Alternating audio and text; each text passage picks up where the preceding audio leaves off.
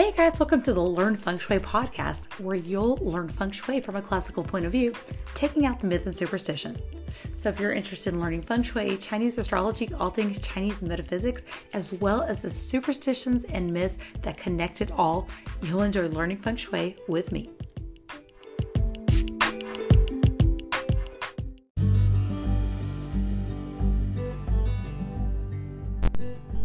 Hey guys, welcome to the best of episodes. So to fill in some of my summer series while I take a little break, I'll be slipping in a couple of old episodes and just some of my favorite. And so I really liked the way this one came out. It was about fence lines and Feng Shui. So we tend to not think of fence lines and fences is part of our Feng Shui, but it definitely is, and it can have a big impact. So let's go to the best of episode and talk about how fences can be good or bad Feng Shui.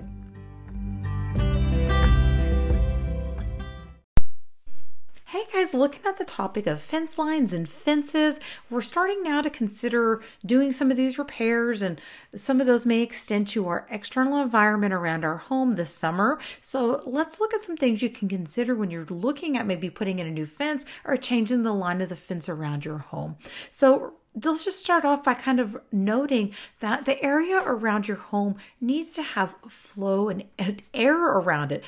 Think of it as maybe like a vent around your home, or, the circulation around your home. Just like you want circulation around your bed, you want circulation around your desk, you also want circulation around your home. So doing things like building a fence too close to your home or way too high and tall can impede the flow of energy or qi around your home.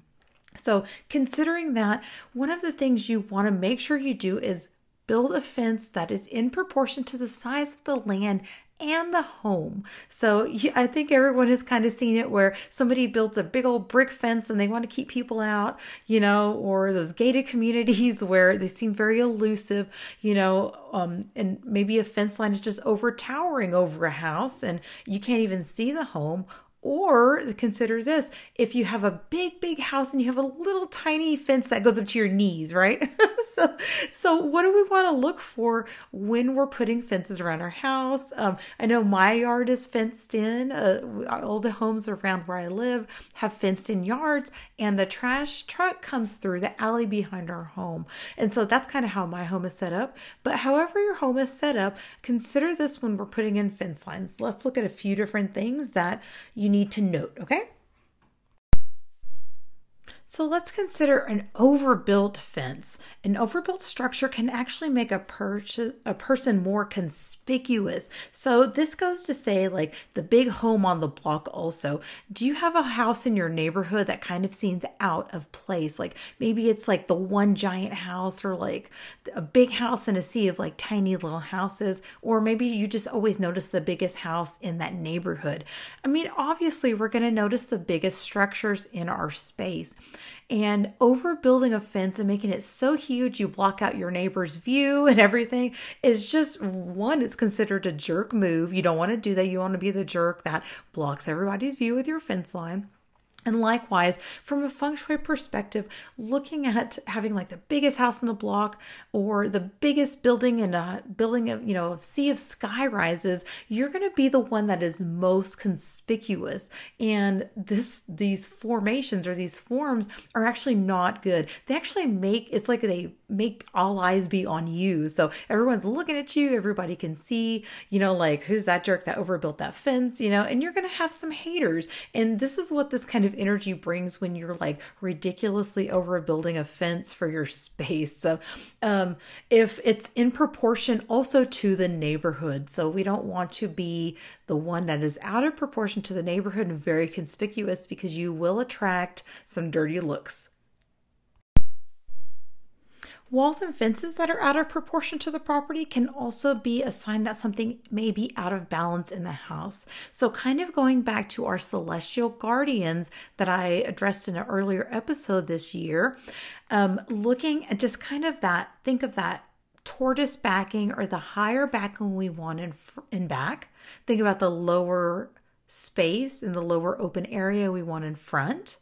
Think about the higher left side and think about the lower right side that we need. So that means if you are building a fence line that is too low in the back, that could mean that usually descendant luck, which is your luck or your ability to pass on wealth to your children, can be affected, and your ability to maintain and keep wealth can also be affected if your fence line is way too low in the back. So looking again at that tortoise energy, remember the back is supposed to be a little bit higher than the front, and this can include a fence line or a row of trees. So generally you want your fence line to be at least as tall as the tallest member of your home. I know fence lines around here, we have wooden pickets and they're about 6 feet tall. We're all little shorties in our house, so we're good to go. But you can raise your fence line higher if you have a larger 2-story home, a bigger lot, or you have a super tall family member. So remember, it's supposed to provide support to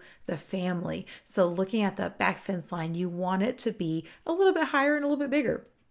But now looking at the right side, if your fence line is higher on the right side, remember that is the white tiger side. That is the feminine side of the home. So if you have either like really tall trees or a high fence line on that side, that could mean you live in a female dominated house, or it could support the female or feminine energy of the house more than it supports a male energy of the home.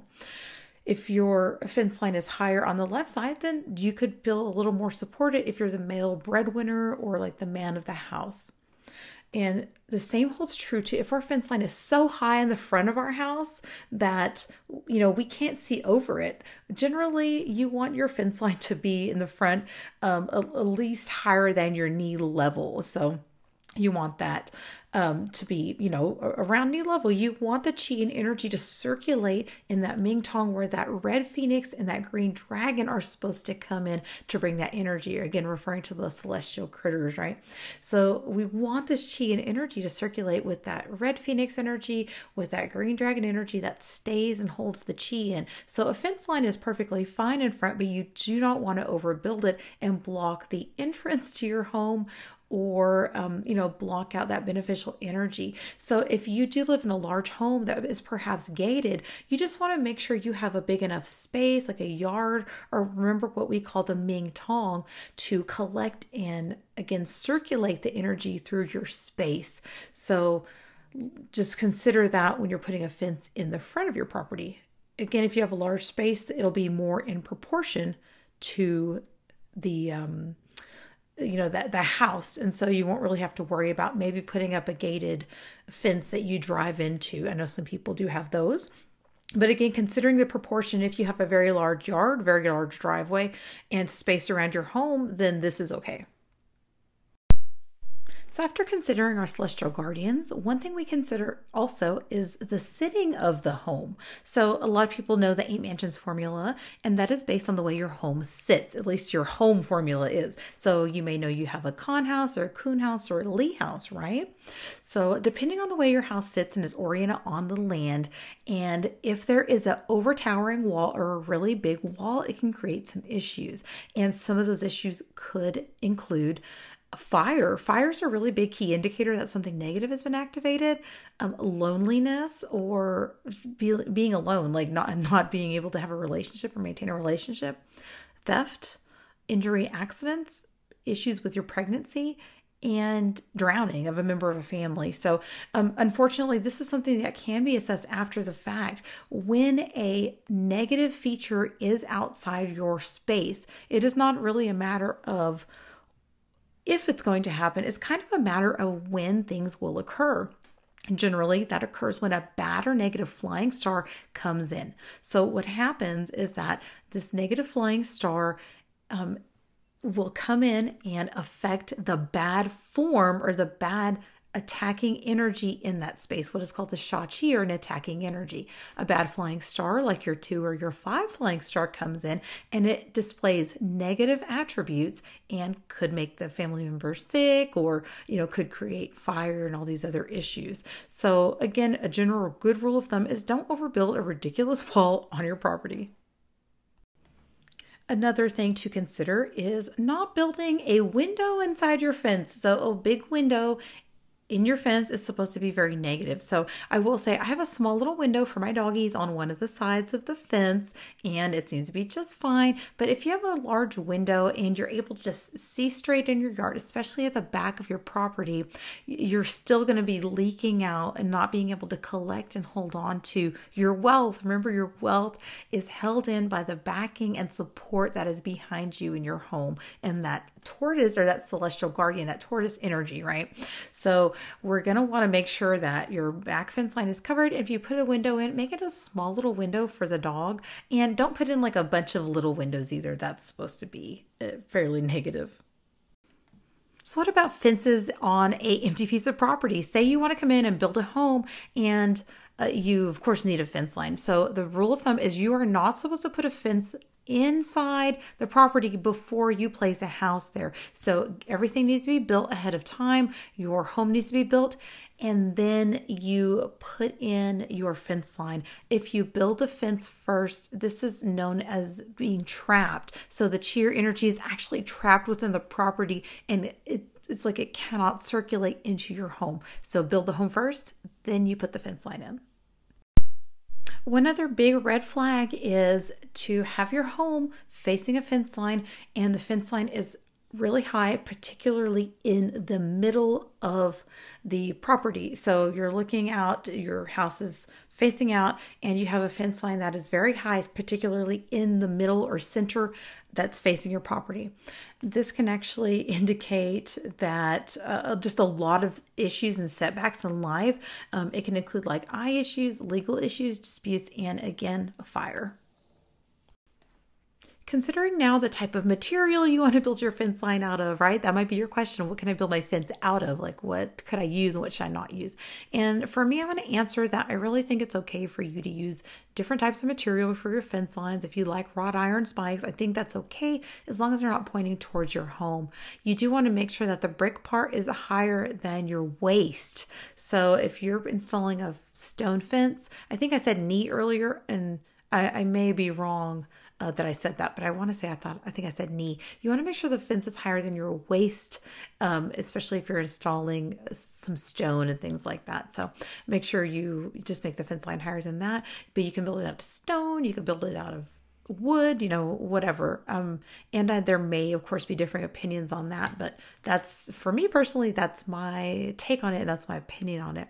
So again, let's be careful that we're not freaking ourselves out. And I know some of those things I described earlier sound a little bit scary, but I think really what I want people to be aware of is things around our environment 100% affect us. They're so impactful to us, especially our external environment. And when we have negative features, it doesn't just have to be a fence line. It could be different negative external features. When that comes in, and then we have a negative energy also aggravate that, then we'll feel the impact of it. That's what I want you to be aware of. So don't freak yourself out. If you have a giant fence somewhere, maybe it's something you want to work on, but don't freak yourself out, but really take note of how you're feeling and what's going on in your life, and whether that's a theme for you. And if you feel like that can improve your space to change some of those lines around our home. Let's go now to a word from our sponsor and our Folklore Friday segment.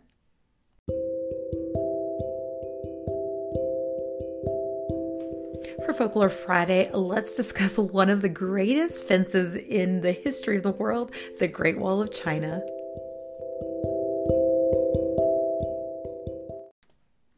Today, reading from DiscoveryWalks.com, top 10 facts about the Great Wall of China. The Great Wall of China is estimated to be about 2,300 years old. It is in the list of the 7 wonders of the world. It was named the Great Wall as a collective name for a series of walls that were built along the historical northern borders of China. The wall was built to protect and unite territories of Chinese states and empires against various nomadic groups. The wall is made up of stone and earth, and it stretches from the Chinese seaport of, forgive me if I say this horribly, Shanhaiguan into Gansu province. The wall was built to overlap in some strategic sections of the wall for maximum security. The Great Wall of China became an UNESCO World Heritage Site in December of 1987, and the wall is the longest man-made structure in the entire world with a total length of about 13,170.7 miles. Fact number 1, the Great Wall was built for more than 1,800 years. Isn't that crazy? When Emperor Hong took over the neighboring territories in 221 BCE and made it into the Qin dynasty, he started constructing a 5,000-kilometer wall to protect his newfound territory. It was a common feature to have walls erected around Chinese territories to protect the citizens from enemy invasions. The walls date back to the 8th century BCE when barriers were put up to keep away some of the nomadic armies. Dynasties that took over the world would continue with the work and to fortify the territories even more, and the Great Wall of China is largely credited to the Ming Dynasty that created the most recognized segments of the wall between the 14th and 17th centuries. Number 2, the Great Wall of China is made up of several walls. Most people believe that the Great Wall of China is just one continuous wall, but the wall is made up of more than 20,000 kilometers of walls that stretch from the northern border of ancient and imperial Chinese territories. It's made up of walls that are seamless in different sections, and the sections were built by different dynasties over a period of time using stones and other substances. Number 3, sticky rice was used in the construction of the wall. So the wall was built with stones and earth, but a more important part of construction was actually the glutinous rice. So the sticky rice was used as mortar due to its adhesive properties, and studies have shown that the sticky substance of the rice is behind the endurance and strength of the wall. It helped fix the bricks in place and held the bricks together so tightly that even grass and weeds didn't grow through it. Number 4, convicted criminals were in charge of building the wall. So during the reign of the Qin dynasty, the construction of the Great Wall was done by convicted criminals. They were also part of maintenance and surveillance teams also. They did have, they were in chains, but apparently they would mark them just easily recognizable by blackening their head and their faces. Those that were found guilty of homicide or tax evasion were punished by being sent to the wall. Kind of reminds me of Game of Thrones, right? The outcasts go to the wall. Same thing. So it was a dangerous affair, and it was estimated that 400,000 people died during the construction of the wall. But remember, that was over an 1,800-year period. So, but still, it's a very high number. And since the construction of the wall was so dangerous, we come to fact number 5. Roosters were used to guide the dead to cross over. So after the loss of a loved one, the grieving families feared the spirits would be trapped forever. And that is a big belief in some cultures, that where you pass away, especially if it's tragic, you will haunt that spirit. You'll become a hungry ghost. They therefore strive to free them by crossing over the wall with a rooster in their hand. And they believe that the rooster would help trap the souls away from the wall and carry them to their afterlife, and they would be set free. Number 6, it actually is about the tourists. So it states here, foreign tourists have been more drawn to the wall than Chinese tourists. It's a huge, huge tourist attraction for China. So it states here that the Great Wall of China is famous the world over, and of course it's on the bucket list of anybody visiting China. The famous landmark began drawing attention of tourists in the 20th century to become an international attraction. The Chinese became interested in the wall's appeal around the 19th century after they had trade arrangements with other Asian and European countries. The traders that went to China would go back to their countries and tell tales of the wall, particularly the arts and print that are on the wall, which made the Chinese appreciate the wall very much. The most visited section of the wall is near Beijing, and this section receives almost 63 million visitors per year. It reaches a visitor flow of 70,000 people per day during peak season. That's insane. Fact number 7, parts of the wall were vandalized. So what you see today is around 13,000 miles long, approximately 13,171 miles long, but it is believed to be less than the peak of the wall during the Ming Dynasty when it was at its largest. So it does state that about 1,200 miles of the wall was destroyed due to vandalism and to make way for construction. So fact number 9, bricks from the wall were actually used to build homes. Part of the reason for the disappearance of some miles from the Great Wall is that during the time of the Cultural Revolution in China from 1966 to 1967, bricks were taken from the wall and used to build homes, farms, and reservoirs. So the former chairman of the People's Republic of China and the Red Guard saw the wall as a relic, but the materials would be better served instead of just holding this monument for more contemporary housing than it would be for a historical landmark. So interesting, right?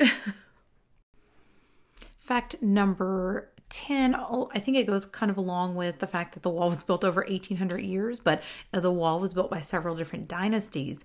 So when the construction of the wall began, it was built by 3 states that were fighting, and it was later rebuilt by 6 other dynasties and then restored as a tourist attraction by the Chinese government. The wall authorization was done by the first emperor, who died in 210 BC, long before the emergence of even the Mongols around 800 AD. All right, guys, I hope you enjoyed today's episode. For a free energy mapping of your floor plan, please check the link in the show notes. To support today's podcast, go to learnfengshui.com, sign up for emails, leave a review, and share with your family and friends.